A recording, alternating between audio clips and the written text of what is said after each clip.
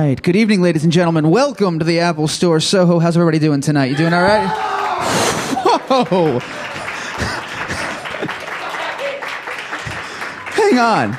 Let's do that again, but I want everybody to match that level of energy. How are you guys doing tonight? Come on. Awesome.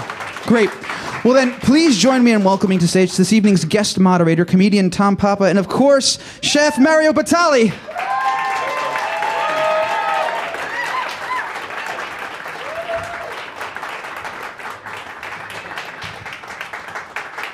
Hello, everybody. You look nice, Mario. You look handsome, Tom. I was really wondering if you were going to be in shorts tonight. I was wondering about it earlier, but we have a rule at my house that for the children, below 45 degrees means long pants. For me, it's below 35. I just made the cutoff. That's funny. Your kids also wear the shorts? As much as they can. Do they do the Crocs, too? Often. Do they really? You're like a little... They're not like little mini-me's, no, though, but they're much cooler than I am. Right. That's funny. Well, we're here to talk about this great new book of yours.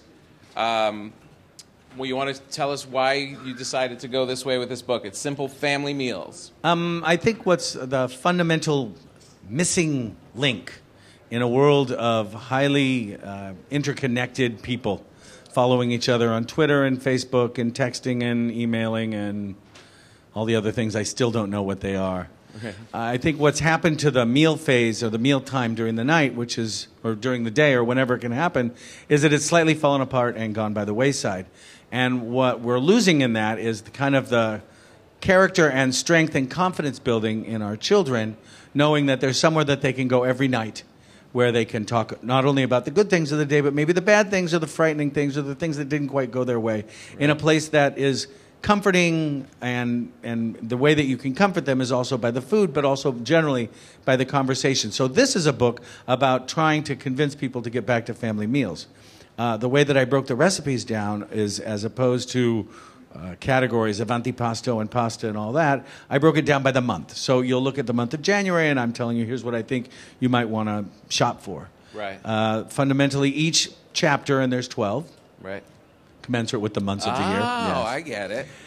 Has a big centerpiece main course. Okay. Often meat, but not always. Sometimes poultry. No big main courses of fish in this book. And then in each chapter there are 3 pasta courses, 1 soup course, 5 vegetable side dishes, or 4 sometimes, and 1 dessert. And that's how I think people should think about eating. Not necessarily all of those at once, but maybe have the big family meal with the main course and maybe a pasta and some side dishes, or right, maybe just a pasta and a side dish or a vegetable dish. Right. So understanding that the things change not necessarily seasonally by 4 seasons, but the way that we shop in the restaurants and in the savvy world of all the foodies that I know, we shop by the month, and even sometimes there's things that only last 2 or 3 weeks, like ramps when they come into season in April. Right.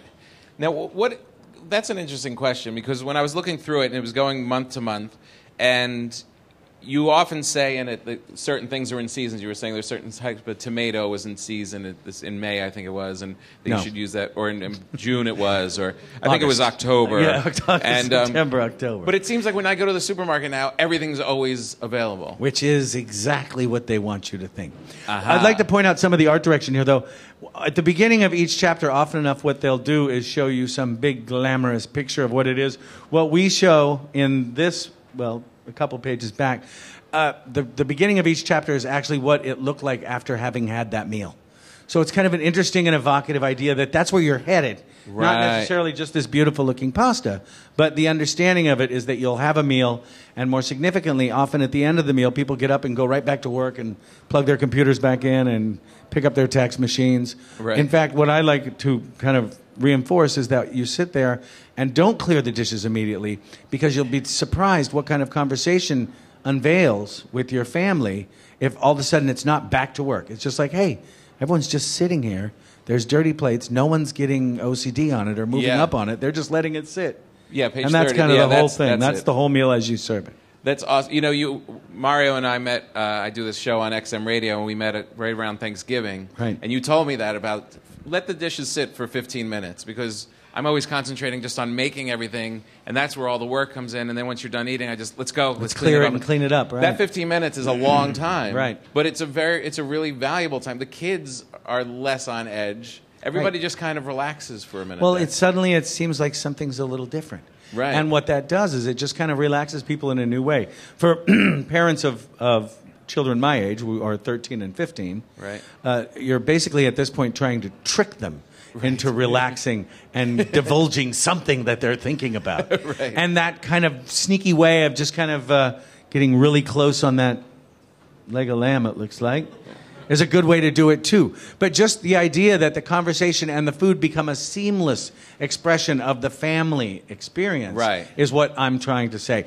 And of course, the way to coax people back to the table, if it's hard to find people to get together at the same exact time, is at least once a week start to serve a particularly well-loved dish and serve it like whatever, Tuesday or whatever day, Sunday, whatever it happens to be. Yeah, and make a special thing out of it. Right, exactly. Now, and the cool thing about it too is like this is your whole thing for the January meal, and you can do this all at once, but you could just pull out the pasta and just do that, or right, just do, or a side dish and a salad and a pasta, or just right. two side dishes. I think a lot of the problem with America's reliance on meat is that we eat meat every day more than once or twice. Right. So the idea of having maybe a vegetable meal or a meal that isn't so reliant on protein heavy is kind of an exciting way for people to start to think about the potential for delicious food and nourishment and everything good about food. Right. Not just all of the, well, have you heard about this additive, or have you heard about cholesterol, or Paula Deen has, right. diabetes and all these other things. There's a lot of bad words out there and a lot of bad buzz. If you eat well and eat healthily and think about it a little bit more, generally your health is going to go up both mentally and physically. Right.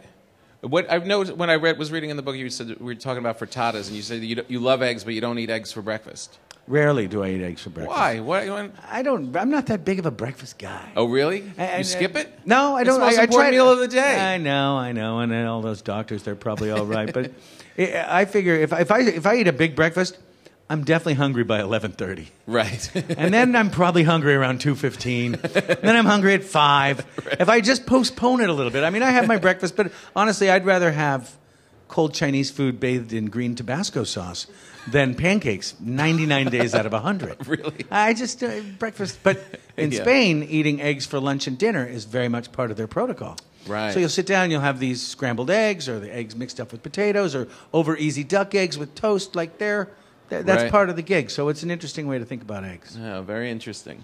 By the way, I had this on my iPad at home and was just playing around with it. It's so incredibly easy to use. I mean, you can really, and this is the perfect place to say it, books are so gross, aren't they? They're really, you got to flip the pages and then you get your sauce on it. This is really pretty amazing. And the photography, it makes everything look so great. Like my kids with Brussels sprouts would have a problem with it, but you show them this picture and it's like, how can you say no to trying to eat that? They won't. They won't say no. No, they won't. See all those little cubes of cheese? How do you get kids to eat weird stuff? The way that we always got kids to eat weird stuff is we didn't announce it. We didn't make it an event. Uh-huh. We just passed it. Like, oh, there's the duck testicles. Pass them over, honey. Oh, these are great, kids.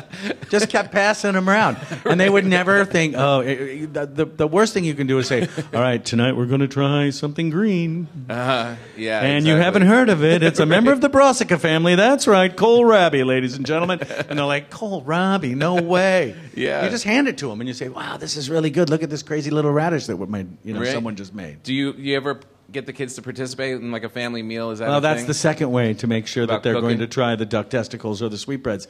If you say, hey, listen, let's cook together, and you actually give them jobs and they work on it as opposed to just watching you, they'll participate and they'll go all the way through it and all the steps, and by the end of the preparation time, they have way too much invested to say, I don't eat that. Right. Because they're in it. They know it. Right. So that's the best way to get them involved. I mean, if they're just picky eaters, it'll phase and just keep eating and keep celebrating things. Right. Don't make it a big thing. But if you want to really get them in it, let them cook with you. And the weirdest thing when I was growing up, it wasn't weird because we loved it, but according to my neighbors, the weirdest thing about us was the fact that my grandma would come over probably every other Sunday, and one of the big dishes that she made was a calf's brain and Swiss chard ravioli served with an oxtail ragu, which in the 21st century sounds absolutely normal and delicious. But back then in the 70s, we were the weirdest people on the block.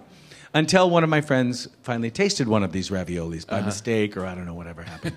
And the word got around that they were actually delicious. And that's, it's a different way how we look at things. And it's just interesting that people find things that used to provoke us and frighten us now provoke us and excite us. Right. So that's the whole idea behind gastromolecular, whatever they want to call it. It's all made of molecules, and it's all gastronomy. So, but changing things, textures, and changing the way that they look is now a fascinating process of food that people love to participate in because it provokes them in an intellectual way, not only just a physical satisfaction way. Right.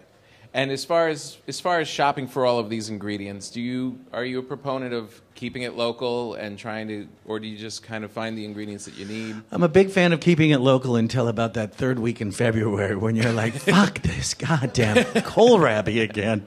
No, pardon my French. I don't know if I'm allowed to say. Yes, as much as you can, keep it local, and as much as you can, buy it from small farms, as much as you can, buy it organic. There are times, it's certainly easy to shop local from June to November in our small growing season. Right. But, you got to think about at least staying within maybe a couple of states or even just taking it out to the entire hemisphere. Right. And then you're understanding at least things that are seasonal. And I think, one of the good things and one of the bad things about America is that you can get raspberries on Christmas Eve. Yeah. It's remarkable that we can make them happen. Yeah, it's insane. It's not good for you to eat them, and it's not good for you to think that you can get everything year-round. Right. It's Why? Is it actually bad for you? No, it doesn't hurt you at all. It just has very little flavor and quite a bit less nutrition. So they just look like the fruit, but they look exactly like raspberries. But they're really missing. They're not really tasty raspberries. They're not really delicious. And it's just like that with anything out of season. Right. And sometimes they'll bring things from the other hemisphere. And that's maybe a bit tastier, but the kind of bad ideology that's implied by shipping things 5,000 miles or 2,000 miles or 1,000 miles is a little risky if you can avoid it. I'm not saying that you have to be a purist all the time and you have to follow or march to the exact same drum every time. But if you can think about it in a way that it's fun and enjoyable and it makes you change the way you think about it and play with it, then it's a great experience. It's kind of insane how futuristic we've become. That, like, you actually have to learn when raspberries are in season, right? To be, you know what I mean, and go into the supermarket. Right. I mean, that is a late 20th century addition to the planet. I mean, up until then, you could only have. I mean, just with freezing, that changed a whole lot of things. Right. But the idea that we changed our agriculture and have really spent time elongating seasons is because Americans thought they should have it. Yeah. Italians, they're getting used to the idea that you can have raspberries, but they don't like the idea of having raspberries on Christmas Eve. No. Well, and I'm not a member of the anti-raspberry club, don't get me wrong. No, it's American-driven. I guess that's why we're number one. Well, we were number one in the 20th century, my friend. I'm not sure we're going to look back on the 21st and say, oh, we were number one. No, but we'll be like Italy. We'll be a little slower, but happier. Right. Yes, well, Italy may be. It's either going to be Italy or Greece that will probably be the first one to experience violent revolution this summer. Right, yeah. But that's just probably part of the Greece, problem. But that's okay. Right. Let's not talk about that. Okay. What are they eating during a violent revolution? That's my question. Each other. Yes, exactly. Before we go on and open it up to questions from all you guys, there's also something really cool that's attached to this book, which is your charity. Yes. So can you explain a little bit how that all works? In the last 18 years living in New York, the food and beverage professionals have been questioned and asked and delivered a lot of charitable contributions. And it's because they like the idea, and it's nice to give to people that are either your customer base or people you feel are deserving that aren't your customer base. About 6 years ago, I started to try to figure out how much it was that I was helping generate, and about 4 years ago, it occurred to me that I had generated about $2.5 million worth of really good charitable contributions. Wow. By giving things at events or dinners or cookbooks or classes or all these things. But what I realized at that point is that I wasn't really focusing it. And although the idea of philanthropy, no matter what, is still a good idea, I hadn't really kind of brought it to something that might actually have a more long-lasting change idea. Right. So I thought, well, what is the most important thing to me? How are we figuring this out? What's going on in the world? And it occurred to me that I think that the most important thing is that every child born has an opportunity to become the greatest that they can. And that's not only because it's just makes sense, Right. but it's also because as adults right now, we are creating the most complicated and difficult to solve problems. We better come up with some smart kids, or we're just going to leave a cinder here Yeah. in 2 more generations. So my foundation was founded with the idea of creating perfect children, or at least children achieving their best potential, and that's by Children's Hunger Relief, Children's Disease Research, and Literacy Guarantee. Right. And this book, if you donate, if you look on the little blurb in the corner, you can donate. And we're still matching funds until when, Pam Louie? March 1? Yes, she's asleep. Murph, wake her up. No? It's February what? 24th. That's the end of it? Oh, well, all right. We have 1 month We got left. another month. And we're matching funds up started until $300,000. So it's a way to participate. Someone's clipping their hair in the background. I also agreed to do something with Food and Wine 2 or 3 weeks ago. They have something called that we've just unveiled called Chefs Make Change. And if they get to $500,000 by February 10th, I will remove this with scissors and let them do whatever they want to do with it. Just because it might generate that kind of a That's buzz. hilarious. But the idea is that philanthropy and helping other people, even people that you don't know, is a much better way to look at our lives than merely trying to figure out what we can get out of the system. That doesn't mean you should stop being smart or stop thinking about it, but what it does mean when I talk to people, particularly when they're just about finishing college, and they say, how am I going to go out in the world and make money? I said, probably the first thing you should do is go out the year after you graduate and go do something for someone else. And see how that feels first, so that you understand what the nature of the best part of humanity is. Do that first, and then you'll probably find something in that time, or at least start to think about things that will also make you feel good doing it. Not just this job or that job, but something that you have an emotional attachment to and something that you really do love. And when you do that, then you'll suddenly realize, kind of like me and kind of like you, Tom, when you go to work every day, you're never really at work. And as a matter of fact, I'm the kind of guy that at the end of the night, it's not like, oh, geez, I got to go home in a half hour. It's more like, shit, I should have gone home 2 hours ago. Right. That's awesome. One more thing I just want to point out. In the acknowledgments in your book, you said at Del Posto you thanked 2 guys. One was named Osama bin Ladner. Osama bin Ladner. Is that really his name? His name's Mark Ladner. Mark Ladner. And he's the chef, but I've known him for a long time, and I've always called him Osama. Osama. And it's very frightening to a lot of people. That's good to hear. I was like, that is a really unfortunate name. No, it's really Mark Ladner. But Osama bin Ladner kind of makes sense. And what about Quentin Bacon? Quentin Bacon's actually the name of the real photographer who took the pictures for this book. Really? A lot of people love his name. If there's anybody that you were going to hire, it would be Quentin Bacon. Quentin Bacon, yes. Quentin Bacon. Oh, and Pamela Louie, of course. Come on, Andrea Bernardi. But all right, cool. Well, let's open it up to some questions to all you guys. Anything you want to know about the book or anything else? And are we going to bring a mic around? Check. We have a microphone. All Just raise your hand. We'll come by. First question right here in the second row. Do you have any famous steak dishes that you created? In this particular book, there isn't a steak, but there is a prime rib recipe that is rubbed with porcini mushrooms that when you eat it tastes as good, if not better, than a steak. But in a lot of my cookbooks, there are steak recipes. Most of them are either T-bones, but I'm also a really big fan of skirt steak because it's inexpensive and it's perhaps the most delicious of all cuts of beef. You like the prime rib? All right, hold on. Let me make that order. One prime rib, table 7. There's no cooks behind me. I'm just making it up. Thank you. No problem. When you do go into another book, and you've done a bunch of these now. Do you have a period where you are experimenting or getting other people together and trying to come up with new ideas, or are you always experimenting? Then you get a bunch of it. I'll write material, and then once I have a whole bunch, then I'll release an album. Right. But do you do it that way? I'm constantly working on it, and it's.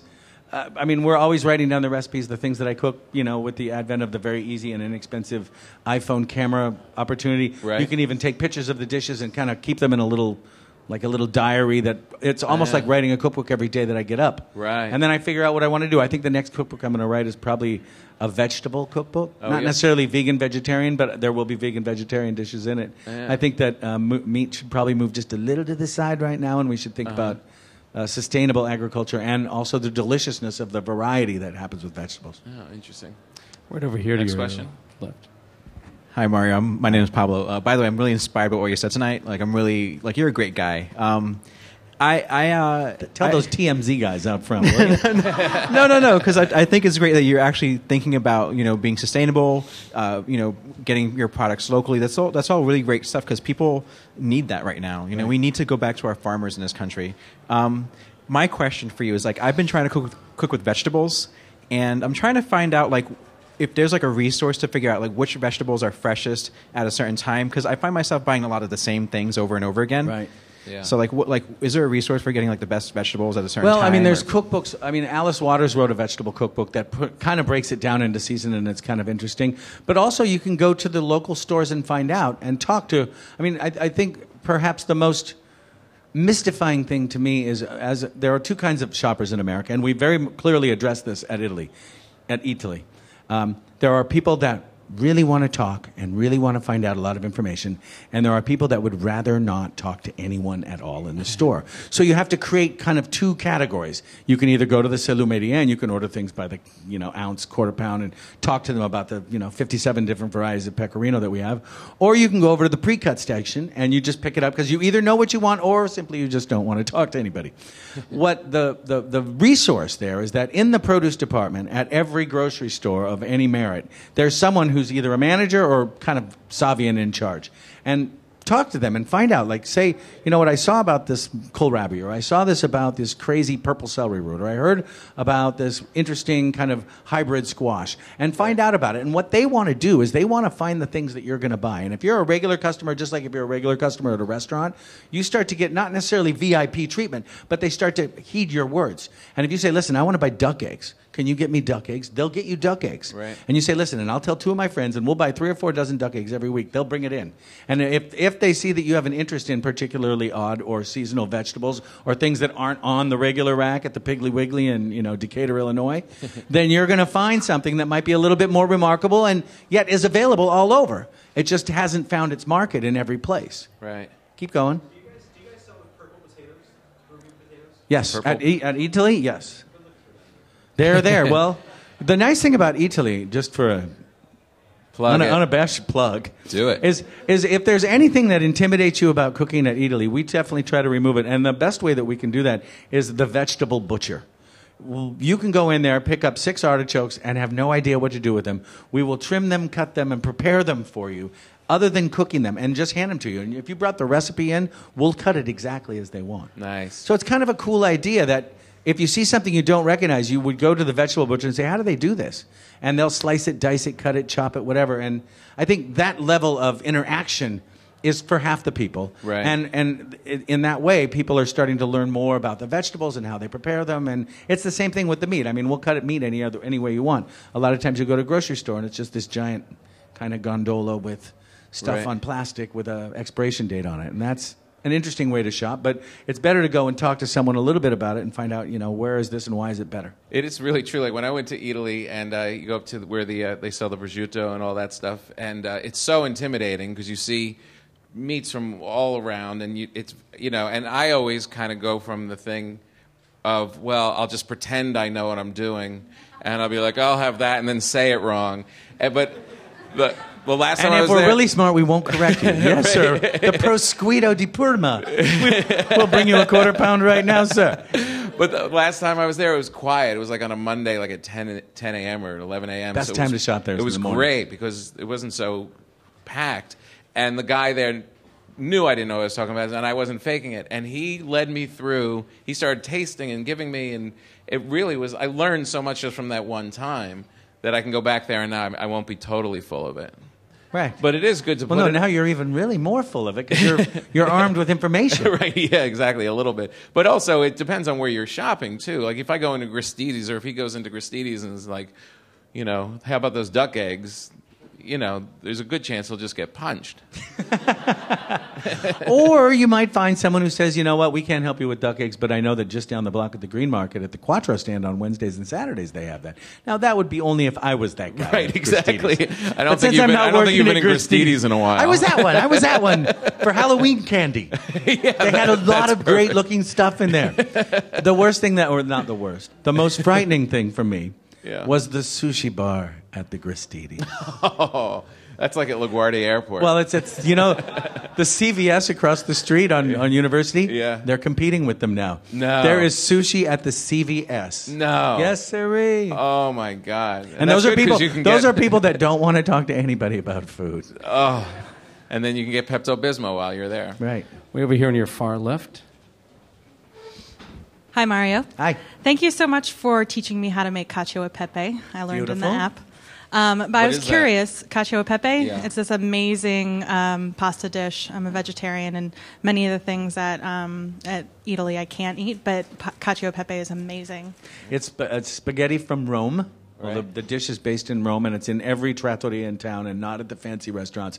And it's sheep's milk cheese, black pepper, and a little pasta water, all tossed together till it's a gossamer, shiny deliciousness. Wow. And most people make a mistake by putting the cheese in too early and it clumps up. But if you throw the cheese in off the heat with a little bit of the pasta water after you've melted the butter and the oil and already put in the black pepper, it becomes something that is divine. Yeah, it was the pasta water trick that I That's the whole game. didn't know. That's when you fell in love. Yes.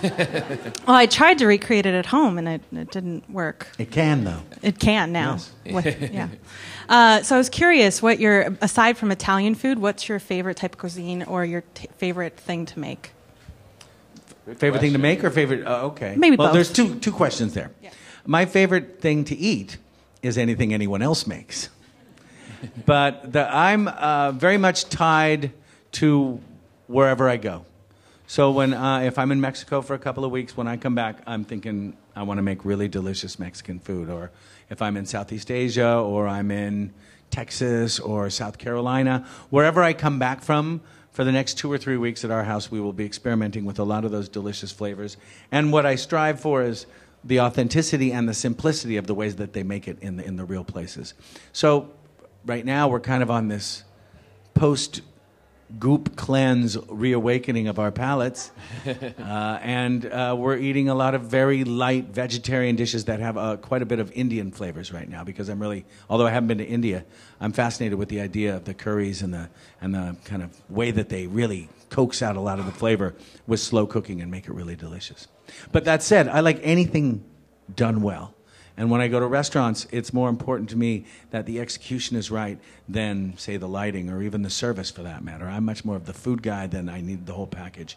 And if you go to some really great, simple restaurants in Chinatown, one of our national gifts here, like Ping Seafood, and all they do is get really simple, great live fish and just cook it with just a couple of seconds or until it's just cooked through or even slightly raw.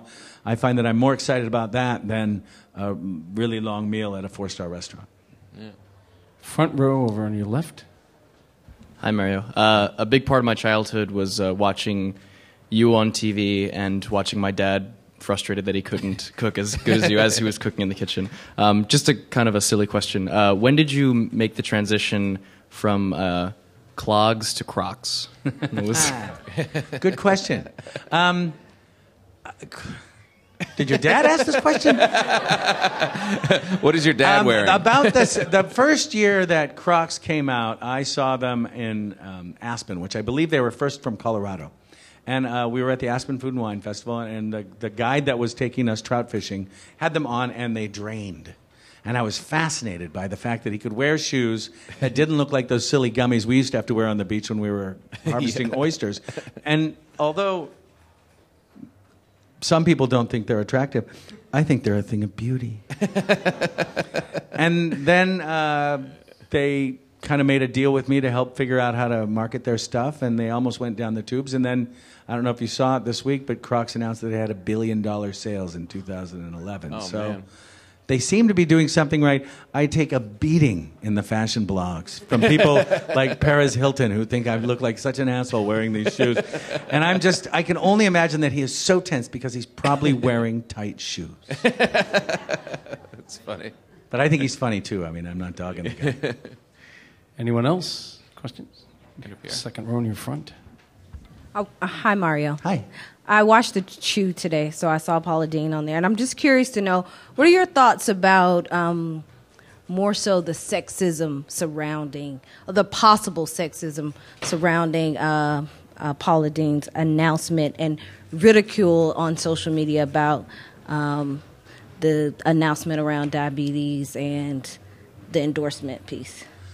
Well, my take on it so far it wasn't about her being a woman. I think it was more about her being relatively successful selling and purveying the ideology of kind of a certain abandon that we associate with the delicious cuisine of the South.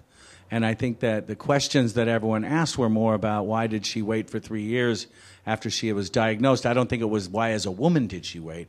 I think it was more why as a business person did she wait. And I think that she probably had to figure it out and figure out how she was going to deal with it and move forward with it. Diabetes, as she said, quite frankly, amongst the tears, is not a death sentence, but it is a wake-up call, and the type 2 diabetes is something you cannot cure, but you can certainly live with it and have a long and healthy life with it. Americans' understanding of what makes good food delicious and what makes delicious food good for you is something that's come a long ways in the last 40 years, and it's just... I think, there's a lot of haters in the blogosphere, and I think she's a remarkable person, and I think she did a great job on the show, and she's going to deal with the repercussions. The haters on the blogs are going to go away in 2 weeks when they find someone else to hate, and it might very well be me that month. But that said, you got to live with the ebb and the flow, baby, and she's going to be all right, and as long as she takes care of her health, which I think is the fundamental question, what is she really going to do about this, and is she going to modify her diet and make her life longer to live with her family a lot longer? I think she's going to be all right. She's pretty cool. And we have time for 2 more questions. The first one is right here in the front row to your far left. Hey, Mario. Hey. Aside from like New York and Chicago, is there a particular city in the States that you think is really like either on the rise or shining for food and the restaurant scene at the moment? Many. Speaking of the cooking of the South, I think Charleston, South Carolina is one of the most amazing places, because for me what I'm looking for is I'm looking for a tradition. I'm looking for a history. I'm looking for something that tastes of the place. Chicago's interesting, but most of its food is on the edge, technically. And I think that's interesting, too, and I love to go to Chicago for that. But, there's nothing like New Orleans. New Orleans is pound for pound probably the best eaten town in the whole country. And then the Pacific Northwest, and that includes Vancouver and Seattle and Portland and, all of that food for me. For me, what's really important when I go to travel is that I think what happened in the 70s and 80s is that the 3-star Michelin specter kind of clouded everyone's vision by creating the idea that you should be able to eat luxurious ingredients at the fancy restaurants. And what that caused them to do is start serving foie gras, not only where foie gras comes from, but also in the Côte d'Azur, or also in any 3-star, any restaurant that wanted to be a 3-star restaurant in the 70s and 80s pretty much had to have foie gras. They pretty much had to have caviar. They had to have smoked salmon or some kind of Scottish salmon. And all of these luxury products that made sense, but what they really only did was guarantee that the super rich could eat the same thing when they traveled from place to place. What really speaks to me is if I'm in the southwest of France, I want to drink the Armagnac, but I also want to eat the oysters from the coast, and I want to eat the game birds that are from there. And when I'm in the center of Cincinnati, I want to go to Skyline Chili because that's the local specialty. I want to find out what's going on, what people are excited about. Whether it's good or bad is less significant to me than it's unique in this area. So when I'm in the Pacific Northwest, I want to eat the oysters and the salmon from up there, and I want to drink the beer from the hops that were grown right there.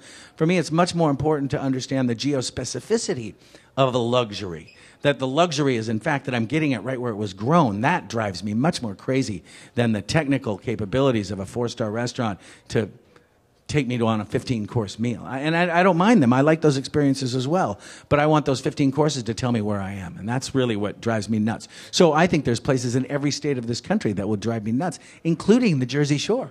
We can go to Manalapan and have a killer bluefish sandwich. And that, to me, is as exciting as the oysters and tapioca pearls at Per Se, which is also exciting. Did I answer, or did I just make it worse? Last question right here in the front row. Hey, Mario, how are you? Hey, good. I'm Frank. Often when I'm in your restaurants, the music is fantastic, and people are whipping out Shazam, myself included. So, and I know you're a big fan of music. How do you find that music and food intertwine, and how far can it go? I think it intertwines. I think the idea of operating a restaurant is to be able to define an experience that is curated. the worst thing that can happen to a restaurant is they read all of their comment cards by their guests and they try to answer every one. What's more significant to me, and I can say this because we're in New York, you couldn't do this in Tuscaloosa. You know, I mean, in Tuscaloosa, you open a restaurant, you pretty much have to make sure that almost everyone in town comes in. The beauty of New York is even if 3 million people hate you because Led Zeppelin played in the middle of their Bucatini, there are 5 million left. And I don't say that with the ideology that I want to insult any single one person. But what I want to impress on them is they're coming for a curated experience. And in the same sense that the sweetbreads are cooked to this exact crispness in our restaurants, we treat the lighting and the beverage program and the music and the comfort of the chair and the style of the service as one of the details that we can manipulate and manage in hopes of creating a joyous experience for the customer.